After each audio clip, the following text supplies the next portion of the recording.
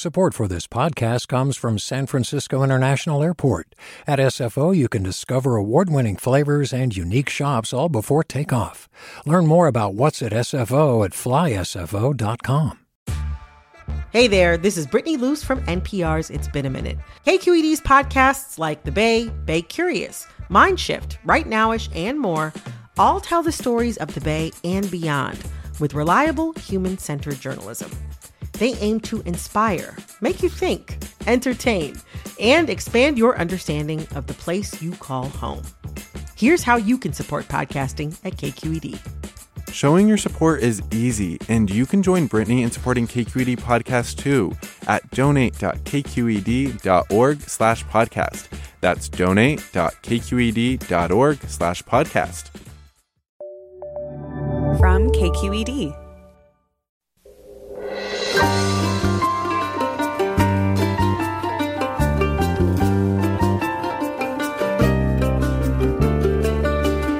From KQED Public Radio in San Francisco, I'm Michael Krasny. After dismissing the COVID-19 threat for months and after more than 200,000 Americans have died from it, President Trump announced on Twitter overnight that he and his wife Melania Trump have tested positive for the virus, a day after senior staffer Hope Hicks also tested positive. This morning, the Trump campaign canceled all events and ordered staff to self-quarantine. Joe Biden and his wife are being tested this morning, as epidemiologists say that Trump could have been infectious during Tuesday's debate. We'll bring you the latest and talk about what it all could mean for the November election. That's next, after this news.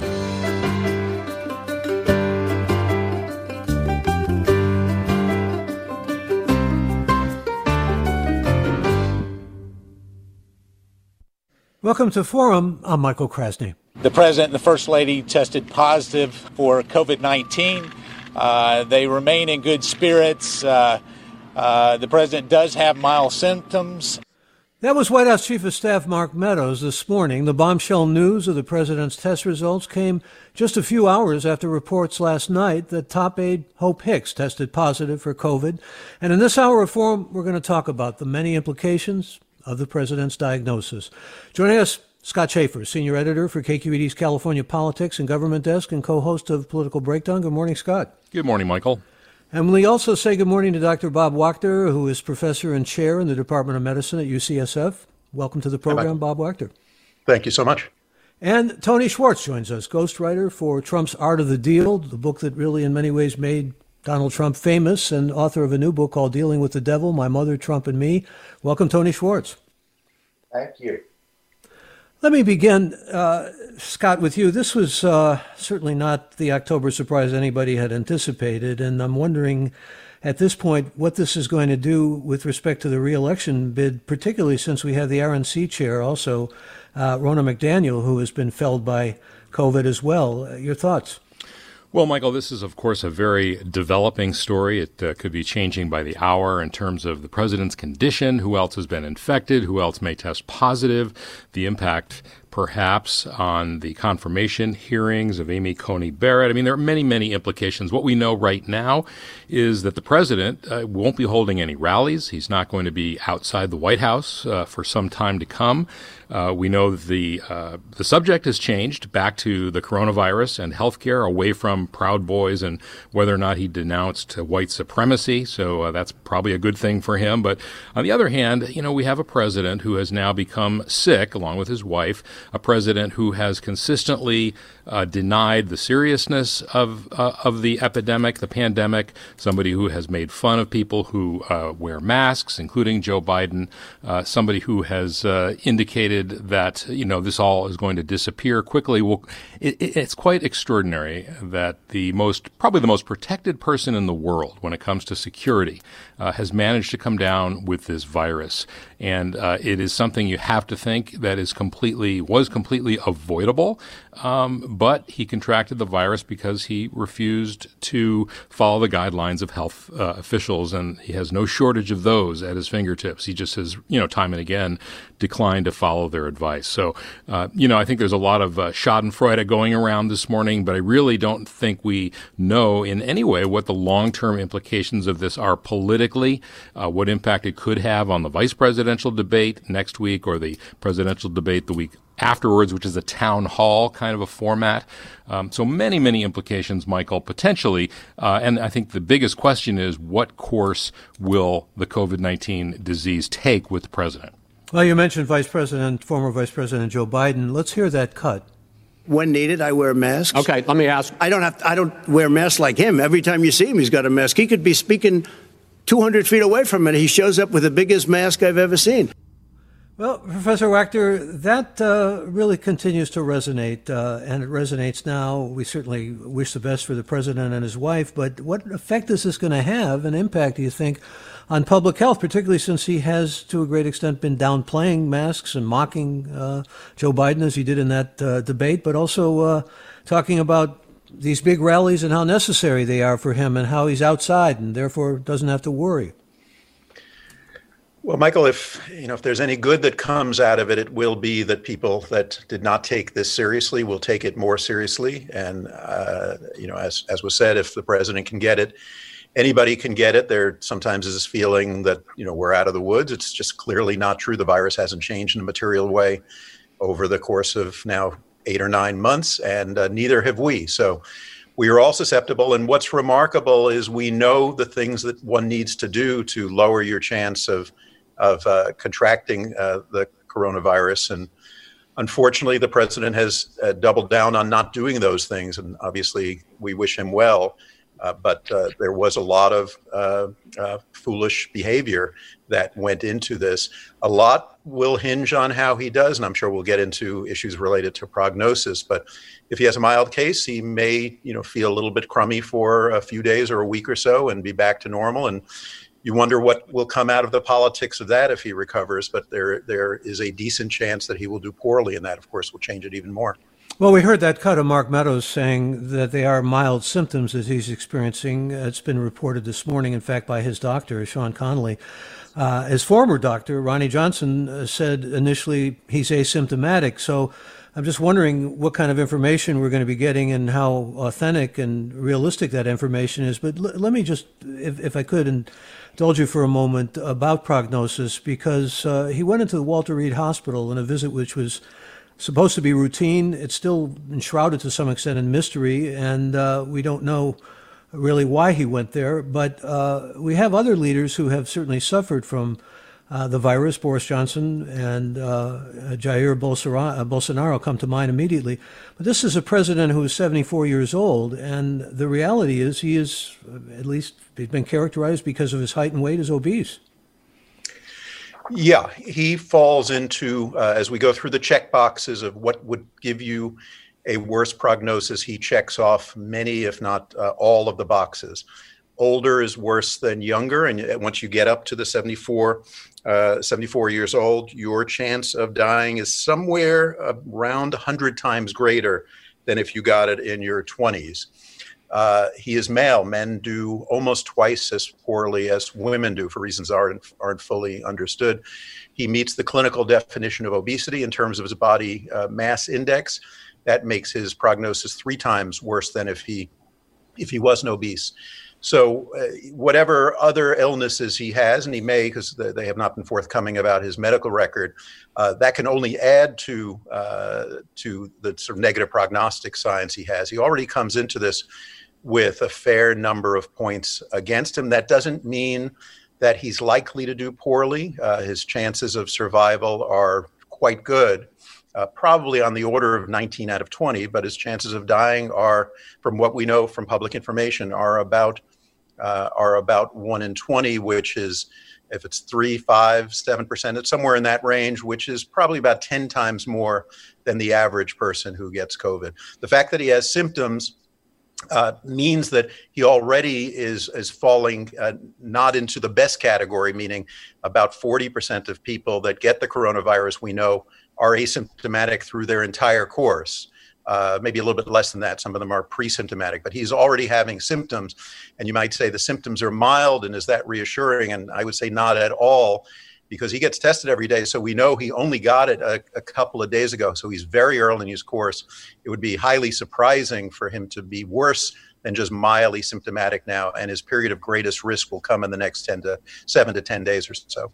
And I do want to ask you about that testing, and I want to certainly probe more the politics of this with Scott Schaefer. But let me bring Tony Schwartz into this, who is, gets the credit for having written Art of the Deal and went through, you might say, more responsible for creating the brand that President Trump had to become a reality star and a wheeler-dealer businessman in the minds of so many Americans. And ultimately, the trajectory led to presidency, which is something that Tony Schwartz has worn a hair shirt for and felt a great deal of guilt about and tried to redeem himself. That's a lot of what his new book is about. But Tony, you got to know him pretty well, and your book certainly gives us a very strong, your new book, character sketch.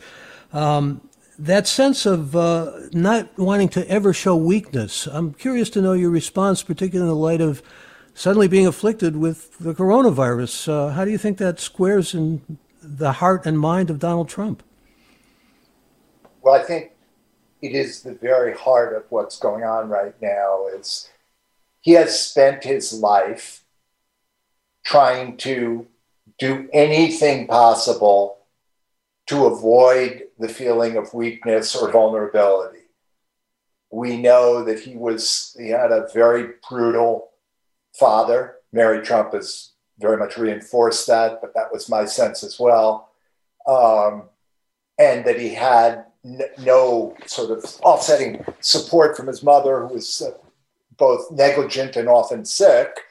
And I believe that Donald Trump built his life around trying to find external evidence that he was not weak and proof that he in some way mattered that he did not have at all in his upbringing.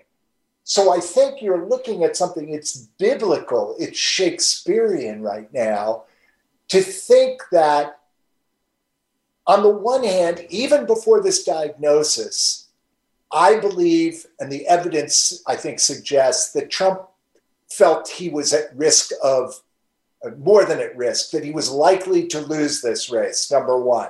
That's a sign of failure. He sees only two possibilities. You win or you lose. If you lose, you are obliterated. You're nothing. You're worthless. So I think he's been contending with that in his own way. And I think what you saw in the debates was evidence of that.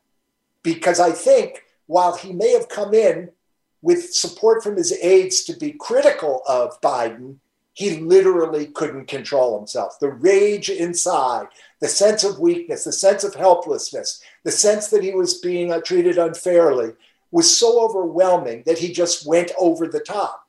And then you add COVID.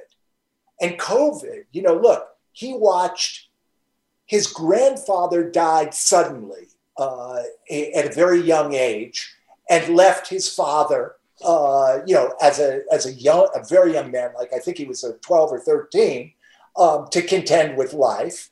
And then Fred Trump, Donald's father, died progressively over a number of years or deteriorated toward death from Alzheimer's. So here's Trump watching his own life sort of run in front of him, and the desperate attempt to hold off the end and to hold off the feeling of worthlessness. It's like physically that's challenged now. Emotionally. All right, Tony, I've got a challenge here because I'm up against a break. But again, Tony Schwartz is the author of a new book called Dealing with the Devil, My Mother, Trump, and Me. And let me invite you, our listeners, to join this conversation. If you have some thoughts or if you have some questions, you can join us now and give us a call at our toll-free number, 866-733-6786. That number again for your phone calls, 866-733-6786. Or get in touch on Twitter and Facebook. We're at KQED Forum, or email us, forum@kqed.org. I'm Michael Krasny.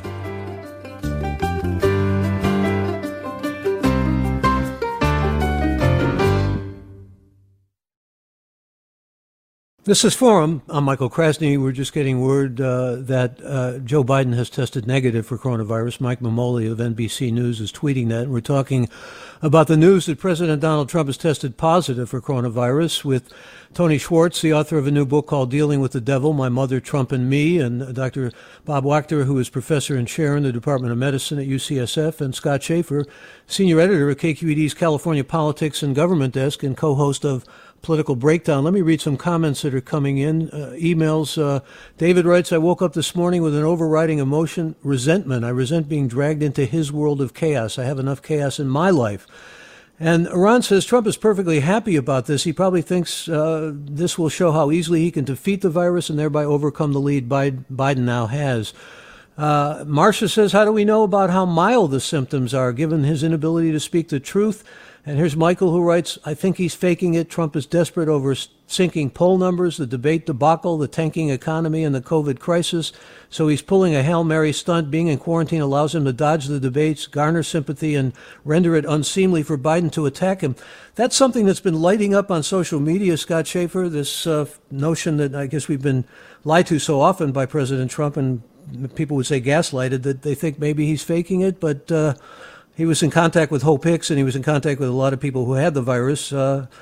Any notions along those lines, Scott? Well, I certainly heard that last night, Michael, on Twitter and from texts and other messages I was getting from people that, there was some question about whether this was real. Was he doing it to, engender sympathy for him, knowing that his campaign was in some trouble?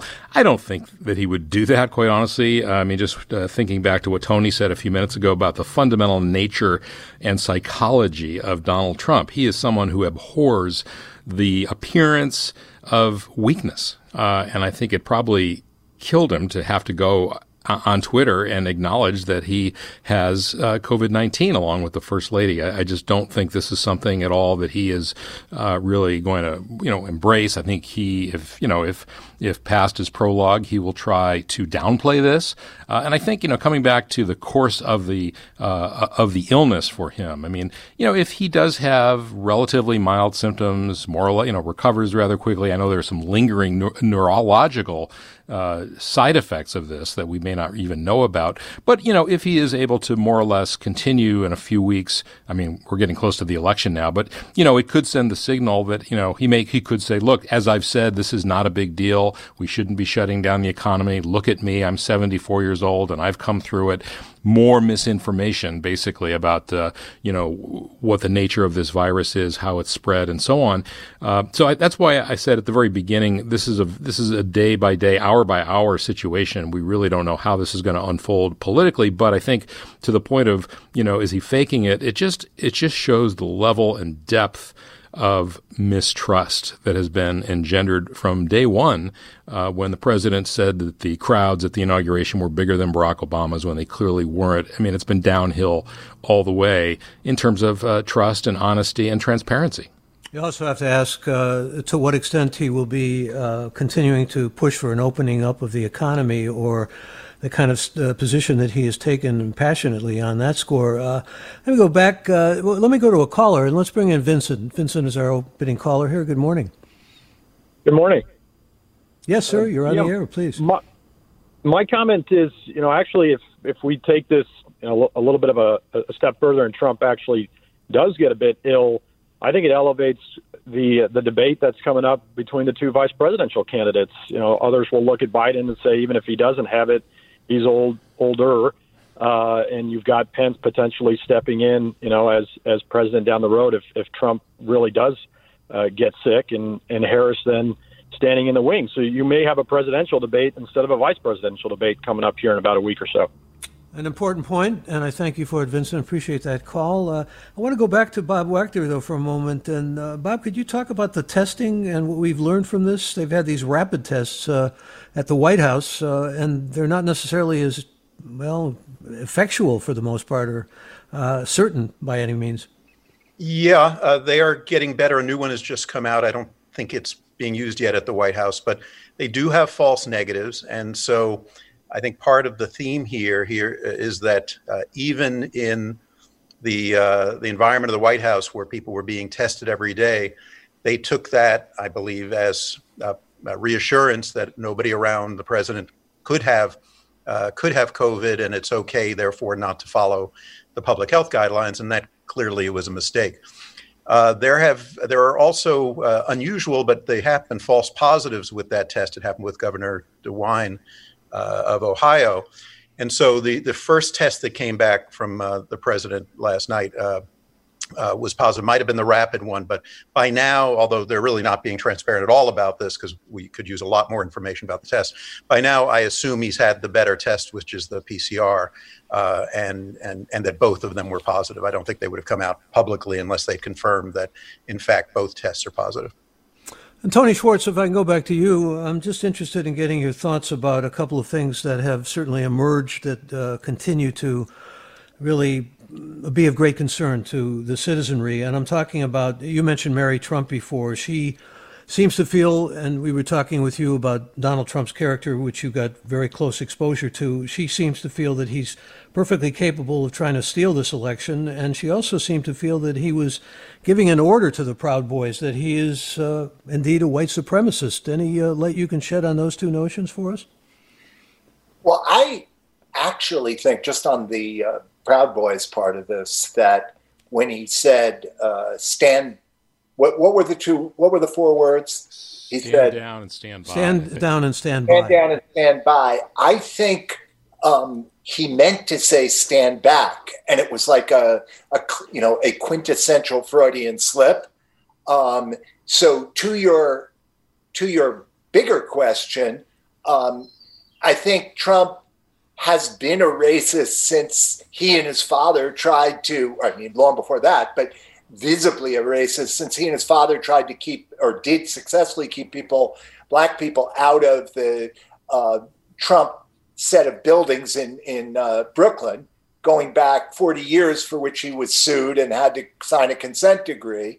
I think that nobody really doubts that, I think, that he is a racist, including the most virulent racists themselves, among them the Proud Boys. So I think that he is very much taken off he's eliminated any sense that he's going to euphemize about this or stand back from it. He's basically embraced it. Well, if you would like to join us, if you have questions for any of our guests, or if you have something you'd like to put into this conversation, or if you simply want to respond to what your own senses and your feelings are about the president and Melania Trump, the First Lady, now enduring COVID, give us a call. 866-733-6786 is the number for your calls. Again, that's 866-733-6786. And here's Mark in Alameda. Mark, join us. You're on the air. Yeah, I have a quick question that maybe has a long answer. If President Trump were to become incapacitated or worse, what are the ramifications for the results of the November 3rd election? Scott Schaefer. Well, ramifications, I'm not sure what you mean by that exactly. I mean, I think one question would be, if he's, and I defer to Dr. Wachter on this, but if he were to get quite a bit sicker quickly, as happened to Boris Johnson in Britain, and felt incapacitated, obviously the 25th Amendment would kick in. Mike Pence would temporarily become president. I think the question is, would the president decide to step down and get off the ticket? And I'm not sure, honestly. I think the party, the RNC, then would decide about a running mate. It would have to be done very quickly. I'm sure it would be a very chaotic process, but I'm not 100% sure of that. But the party generally gets to decide who its nominees are. I think the bigger question is, what impact does it have on voters? How do voters perceive all of this? And is it something that is just contributing to a scenario that we've seen for the last several months, where we've had a rather steady race with Biden ahead, and really nothing changing the trajectory of the narrative or the trajectory of the polls, no matter what the narrative was. And so we'll have to wait and see just, what this does, if anything, to the polling. But, to your question, I think it would certainly mean that Mike Pence would become president, at least temporarily. And a question for Dr. Wachter from a listener named David, who tweets the question and wants to know about Biden's negative test. Could it be too early for the test to tell? The answer is yes, and so it will be important that he has follow-up tests. His risk should be extremely low. First of all, he's been extraordinarily careful for the entire time. In terms of the debate itself, I didn't see a measurement, but it looked to be that he was standing 15 to 20 feet away, which is generally, although not 100%, a safe distance. But in terms of the question, Michael, it takes a few days of incubation period for the virus to replicate enough in order to have a positive test. So if the vice president's exposure was through the debate, having a negative test today is certainly more reassuring than a positive test, but he would not be out of the woods. You'd want to see tests for another several days, and I guess we'll see. And Scott, where does all this figure in with coronavirus relief at this point? Or how does it figure in? Yeah, well, of course, Nancy Pelosi and Treasury Secretary Steve Mnuchin, who I believe also tested negative this morning, have been talking. They are close to a deal. Speaker Pelosi today urged the airlines to hold off on furloughing any workers, indicating that they are getting close to some kind of a deal. So I don't know that this will have any impact on that, other than to continue to place the coronavirus and the pandemic at the top of mind for everybody in the country, and including those in Congress. And a comment from Curtis, who writes, President Trump's positive COVID test is more proof that the Senate must not move forward with a Supreme Court confirmation that could terminate millions of Americans' health insurance. And Robert emails us, one might hope that Republicans, upon hearing this news, would take a moment to stop and reflect that perhaps the president's approach to the virus, including mocking mask wearing and ignoring social distancing recommendations, was not the best response to the virus. And let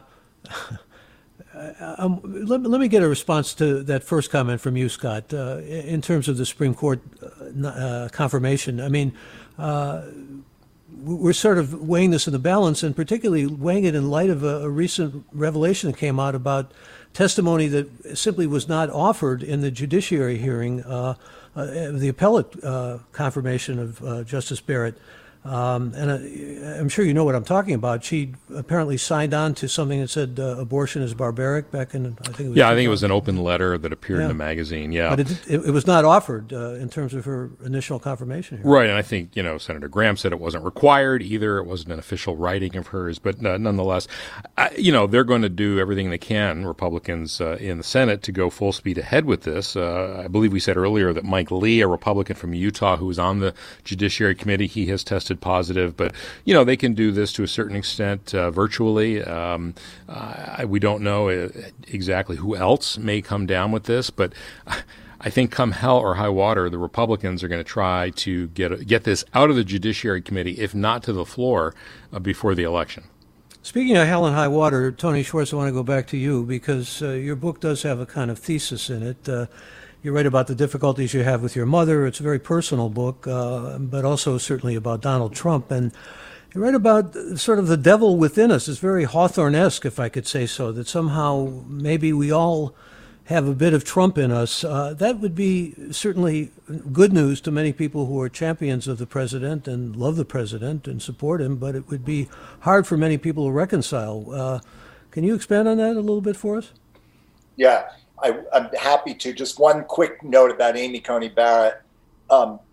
She wore no mask at the Rose Garden ceremony introduction, nor did any of her six of her 7 children were there, nor her husband. So we don't know what her vulnerability is, but it's unconscionable that the White House would have allowed that to happen, as it has been all along. To this question you raise about the Trump and all of us that I raise, the part of me that I think of as having something very significant in common with Trump is the part that wants to avoid those experiences that are uncomfortable and that make you not feel good about yourself. And I think for me, the gift of having done that book was the opposite of what its effect was for Trump, which was to double, triple, and quadruple down on his instinct to lie.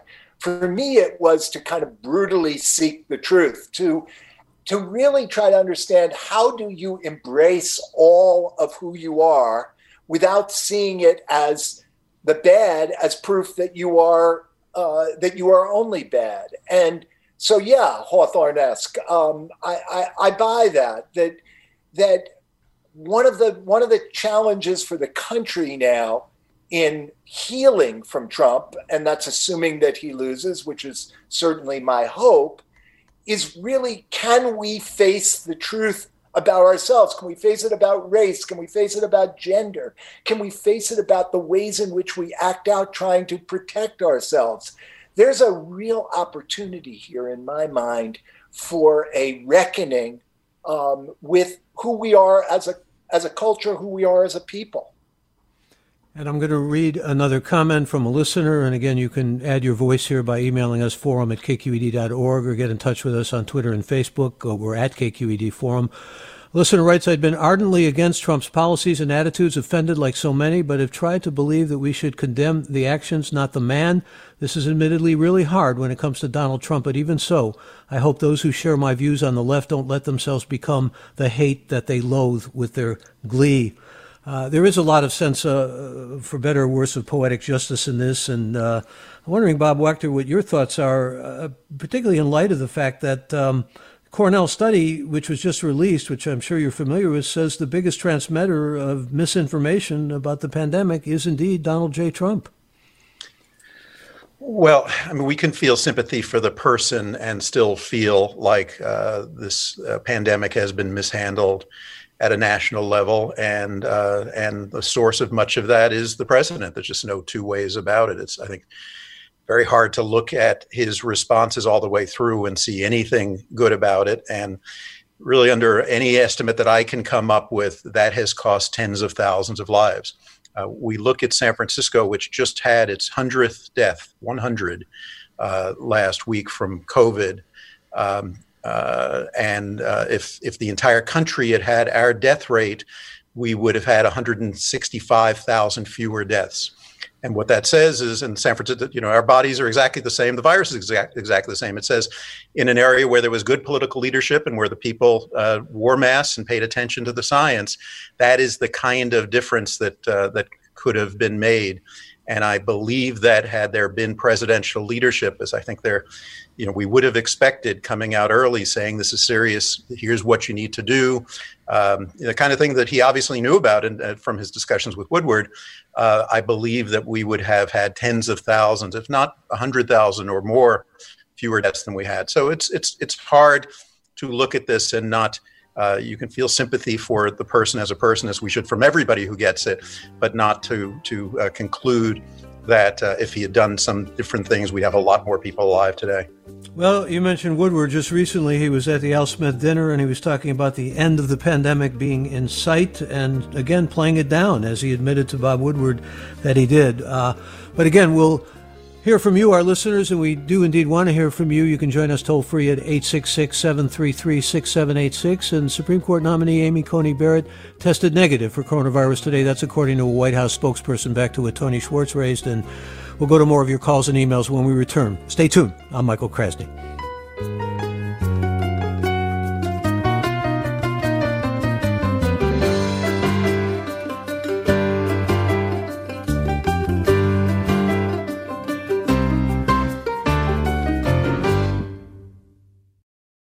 This is Forum. I'm Michael Krasny. We're talking about the news that President Donald Trump has tested positive for coronavirus with Tony Schwartz, the author of a new book called Dealing with the Devil, My Mother, Trump, and Me, and Bob Wachter, who is professor and chair in the Department of Medicine at UCSF, and Scott Schaefer, senior editor for KQED's California Politics and Government Desk and co-host of Political Breakdown. And let's bring another caller on here. Tawny joins us. Good morning.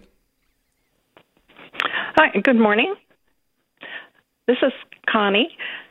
Yeah. Hi. And I have a question. Just a few minutes ago, you mentioned that Mike Lee has recently been tested positive for COVID-19. And it made me wonder, our Congress, the House and the Senate, do they have the same health care as the rest of the United States? And as much do they depend on the benefits of the ACA in terms of pre-existing conditions? Will Mike Lee, if he votes for the new Supreme Court justice and she votes ACA down, will he lose his health care benefit? It's an interesting question. Scott, they have pretty good health care coverage. Yeah, I wouldn't worry about the quality of their health care. That's typically better than most people's, and Congress is often exempt from the laws that they pass anyway. So I'm not too concerned about Mike Lee losing his health insurance and not being able to get a new policy because of a pre-existing condition, unlike many other people. Let me thank Connie for her call. And a tweet, I'm going to go to you with this, Tony Schwartz. Listener says in the tweet, I'm frankly surprised Trump announced the diagnosis at least so soon. I was expecting radio silence until his illness or absence became overwhelmingly obvious. Tony? Yeah, I think that's a reasonable guess. They did keep it secret about Hope Hicks, and they hoped to keep it secret, but it was reported in the media. I think that somehow someone or some people prevailed on Trump to say it's going to be worse for you if we try to hide this. And the only surprising thing is that he went along with that. Let me, Michael, I'd add that the amount of contact tracing that would have to kick in unless they're truly being immoral is such that it would have become quite clear that somebody in the center of the White House was infected. Yeah, and another question for you, Bob. This is a tweet from Joseph who says, what therapeutics would President Trump be eligible for? Which ones do you think would help? Yeah, it's a great question. There is no proven treatment for early COVID in terms of preventing the illness from getting worse and leading to shortness of breath or hospitalization or ultimately respiratory failure. The only treatments that have been approved are ones that and that we know work for sure are ones that are only given for patients that are sick and are in the hospital, and that's an antiviral drug called remdesivir and a anti-inflammatory medicine called dexamethasone, which is a form of steroid. My guess is there's a pretty promising set of therapeutics called monoclonal antibodies, which is essentially an artificial form of antibodies that's manufactured. And early studies are pretty promising in terms of giving it to people. It's very expensive, and so it won't be widely used, but giving it to people before they're sick enough to need to be hospitalized, at least in the early studies, and it's too early to be sure about this, they lower the rate of hospitalization and of sickness. My guess is that that they will figure out a way to get the president one of those drugs, even though it's not generally available to the public. They may figure out a way to get him remdesivir, which is an intravenous drug, and generally right now only available to people that are already sick and in the hospital. It wouldn't shock me if they give that to him. And we'll have to see. People on Twitter last night, there was a lot of discussion about, well, even though he's got these negative prognostic signs, his age, his obesity, and being male, he'll also get the best care in the world. And that might make a difference if it turns out these drugs work and he has access to them, whereas the rest of us wouldn't. But I can tell you that in my experience and in the literature, there's no great evidence that VIPs do better. And actually, in my experience, sometimes they do worse because, as you remember from Steve Jobs, sometimes they dictate their own care and get care that's not evidence-based. Sometimes the care is somewhat chaotic because everybody's falling over themselves to take care of the patient. And so in terms of the VIP stuff, I wouldn't think that his odds are any better than the average patient coming to the ER at UCSF today. Can we safely say that this finally puts to rest the idea that hydroxychloroquine can indeed be a prophylactic? He took it for 2 weeks and swore by it. No, it doesn't. What puts it to rest is the fact that there have been more than a dozen studies of that question that demonstrate. I meant finally at rest in a casket. It may put it to rest in his mind, but no, I think it's hazardous to use single patient examples, and that's part of what gets the president in trouble. He sees this case and the patient miraculously got better, and the next thing you know is touting it as a cure-all. So that's why we need science, because the fact that he may have been taking it and he still got sick is interesting, but to me not persuasive. What's persuasive, it has now been massively studied, and the evidence is quite clear that it does not work. And Scott Shafer, let's talk for a moment, if we could, about a very serious topic, the continuity of government and what may be at stake here with the president disabled temporarily or afflicted for how long. Carl Bernstein, for example, has raised concerns and serious concerns about national security and just about the ongoing sense of government operating. Yeah, I mean, these are moments, as we saw, I mean, the most severe example in our lifetime, the assassination of JFK, our allies and our adversaries are all paying very close attention. Our allies are concerned. Our adversaries are looking for opportunities. And I think that it's going to be interesting because I think it is in the interest of everyone for there to be complete transparency here from the White House, not just about the president's condition, but the circumstances of his getting it, who else might have been infected. I mean, I think this is not the time to try to cover things up, because it's a time when people are looking very carefully at what's happening and the fitness, not just of the president, but of the federal government and the executive branch of the government in particular. So I think, this is a moment where I imagine, I'm just guessing now, but the military is on particularly high alert, at moments like this. And so it is a crisis. The question is, how will the White House handle it?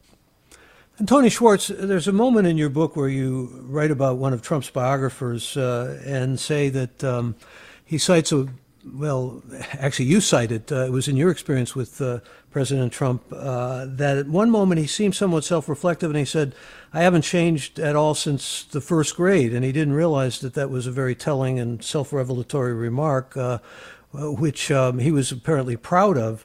Could this be a moment, let's hope the illness doesn't get more dreadful, but could this be a moment of self-revelation and self-reflection for Donald Trump? Not a chance. Not a chance. He is a man with zero self-reflective capacity. He lives, his main deceit is with himself. And I wrote a piece that was published on Medium called The Psychopath in Chief. And my point there is that the most relevant qualities for Trump are the absence of conscience and the absence of empathy. And so his life revolves around dominating, because the only alternative, as I think I said earlier, is being defeated, being overwhelmed. So no, he is not going into a self-reflective mode. He's not going to have, if should it happen, a deathbed conversion. He is what he is and what he has been since he's 7. And that's one of his relatively few insights into himself along the 75 years he's been alive. You say he is what he is, and I'm struck by that phrasing because go back, Bob Wachter, to the president saying it is what it is about COVID. Yeah, well, it is what it is. It's a terrible pandemic. And I think, I try to be fair and say this would have been bad under anyone's watch. It would have been a major challenge. People would have died. It would have challenged any system. But it didn't have to be like this and doesn't have to be like this. And as people have mapped out and gamed out what a pandemic would look like over the last 20, 30, 40 years, there was no scenario in which the federal government would have become part of the problem, would have been the source of misinformation, would have shackled the main agency responsible for prevention and educating people about what to do. No one even could, that was not on the list of things that we needed to worry about. So it is what it is, but it isn't really what it could have been. And a question, Scott Shafer, from a listener for you. It's a bit speculative, but the listener says, can your guest speak to the concern that if the president were to die because of this or become incapacitated, would the Republican Party put Pence in as their candidate? I believe, as I said earlier, that the party, does get to decide who their nominees are. I can't imagine that Mike Pence wouldn't be the nominee. I mean, he has been there and been loyal and, is familiar with the operation. I think just for continuity's sake, they would do that. The question, of course, would become who would he pick or they pick as vice president. It would be a chaotic, crazy scramble. I wouldn't be surprised. I mean, this is just totally speculation. But, I've always felt that Nikki Haley, former South Carolina governor, would be a very strong candidate for president at some point in the future. I'm sure she's interested in that job. But again, we don't want to get too far ahead of ourselves. Well, Bob Wachter, could you weigh in on future debates? If President Trump is healthy, is there any way to do that safely, or for that matter, the vice presidential debate? Well, I think they will be more. They'll pay more attention to the risk of the virus in any kind of public gathering, and so I imagine the rules will be somewhat different in terms of maybe additional spacing, and certainly everybody in the audience will wear masks. It's a little bit hard to say in terms of future presidential debate, since the president has symptoms now. In general, we say that 2 weeks after the onset of symptoms, you are no longer infectious, even if you are continuing to test positive. In the beginning, we saw people who had persistently positive viral tests for weeks and weeks, and wondered, are they still infectious? And the evidence is really quite clear that a couple of weeks out, you're no longer infectious. You may still test positive because you have dead virus. So, but certainly for the next 2 weeks, he needs to be in absolutely strict quarantine. And so, whether they do a virtual debate or whether they cancel it, I'm not sure of the date of the second presidential debate, but it would be public health malpractice to do an in-person debate with a person within a couple of weeks of them developing the coronavirus. And the debate in Miami will presumably go on or not go on, Scott Shaver? Do we know? Well, we'll have to see. I mean, it's scheduled for October 15th. The vice presidential debate is next week, next Wednesday.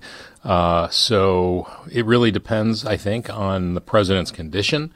Of course, there's all kinds of concerns about the format of the debate and the rules of the debate. It was so chaotic and just, ridiculous earlier this week. I don't think anyone wants to see a repeat of that. It's also a town hall format, which means you've got to have more people in the room. So there could be concerns there as well. But I think the primary question is what kind of shape is Donald Trump in, 1 week, 2 weeks from now? Let me read a comment. Tony Schwartz, go to you on this. A listener writes, what Mr. Schwartz said about why Trump has such a fierce determination to be seen as superior gave me the best insight I've had up to now regarding what exactly it is in him that his supporters identify with. People who feel they are always looked down on, left out of the good things in life, considered ignorant, uneducated, and so forth, actually see Trump inside them. It strikes me, and often has struck me, Tony, as a working class kid, that the irony in that is that many of these people who are from blue-collar backgrounds or without jobs and without means of support and so forth are identifying someone who had not only a silver spoon in his mouth, but, whatever is even more valuable than gold. Yeah, I mean, I remember the last thing I said to Jane Mayer in first talking about Trump in 2016 for The New Yorker was that his supporters are soon going to learn that there's nobody Trump cares about less than them. And it is one of the great ironies of this whole era that these are the people Trump disdains. Listen, we're back to winners and losers, and he considers people who don't have money, people who don't have a fancy college degree to be losers. And the last people on earth he wants to spend time with are these folks who are his strongest supporters. But look, they have in common with him, Arlie Hochschilder's written about in Strangers in Our Own Land so brilliantly, they share with Trump the experience of feeling aggrieved. They're aggrieved for reasons very often that are quite concrete and legitimate. Trump's emotionally aggrieved. He's aggrieved about not being beloved, not just by his parents, but by all the sort of establishment, the folks in the establishment who represent having arrived. But forgive me, Tony, excuse me, the people you say he looks down upon are the people who have adulation toward him, which he thrives on and which he cossets and welcomes, right, to put it mildly. Absolutely. He looks down on the people who revere him. And it's because there is nothing rational or reflective about this. This is something that's going on in people's emotions, in their guts, and they feel aggrieved, and they hope that this powerful seeming man will stand in for them and protect them where they don't feel they can protect themselves. It just turns out to be exactly the opposite. Let's bring another caller on. Dave joins us. Dave, you're on the air. Good morning. Good morning. How are you? Okay. Thank you for joining us. Yeah, I just wanted to, this is a little off topic at this point. I've been waiting for a little while, but during the debate when he was asked about racial sensitivity training, Trump made some comments he said something about certain people, it's sort of a reversal.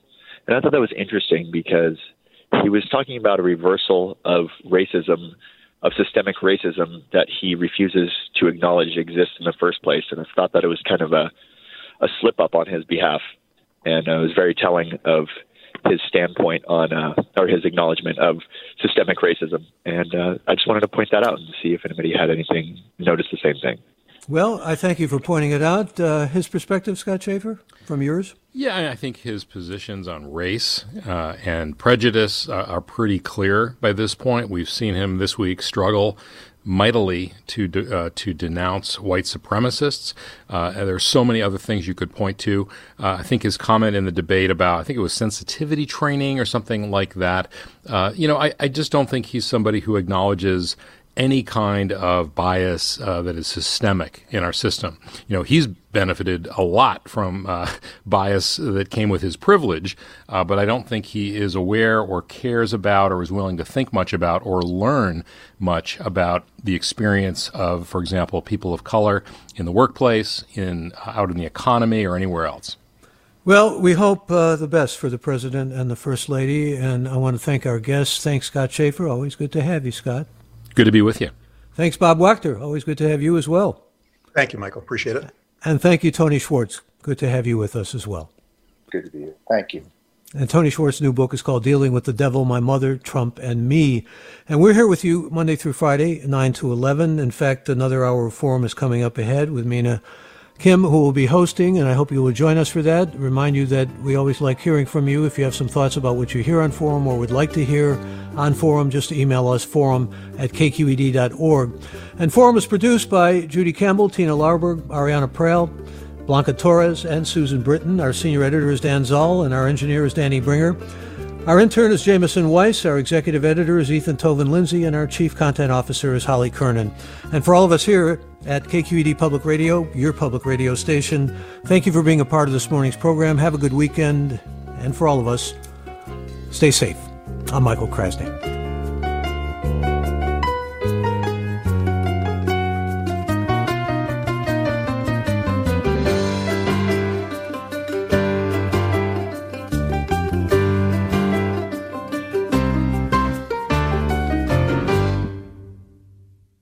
Funds for the production of Forum are provided by the members of KQED Public Radio and the Germanicos Foundation and the Generosity Foundation. Support for Forum comes from San Francisco Opera. Set 10 years after a school shooting, the critically acclaimed opera Innocence takes us into a complex emotional journey where our understanding of innocence and guilt is constantly upended. Kaya Sariaho's ethereal score collapses the past into the present as a community of survivors grapple with how to move forward. Don't miss the highly anticipated American premiere of Innocence, June 1st through 21st. Learn more at sfopera.com. We've all got those parts of our house where the internet just won't go. Well, if you had wall-to-wall Wi-Fi from Xfinity, you could worry less about dead spots. Because with wall-to-wall Wi-Fi from Xfinity, you get fast speeds, reliable connection in every room, and power for all of your devices, even when everyone's online. That's wall-to-wall Wi-Fi only with Xfinity. Restrictions apply, not available in all areas. Actual speeds vary. All over the country, we need to improve reading in Wisconsin. Schools are changing the way they teach reading. I'm calling for a renewed focus on literacy. We have gotten this wrong in New York and all across the nation. And it's happening because of a podcast. I think your podcast has changed my life. And I'm going to share this podcast with everyone I meet. Sold a Story investigates how teaching kids to read went wrong. New episodes of Sold a Story are available now.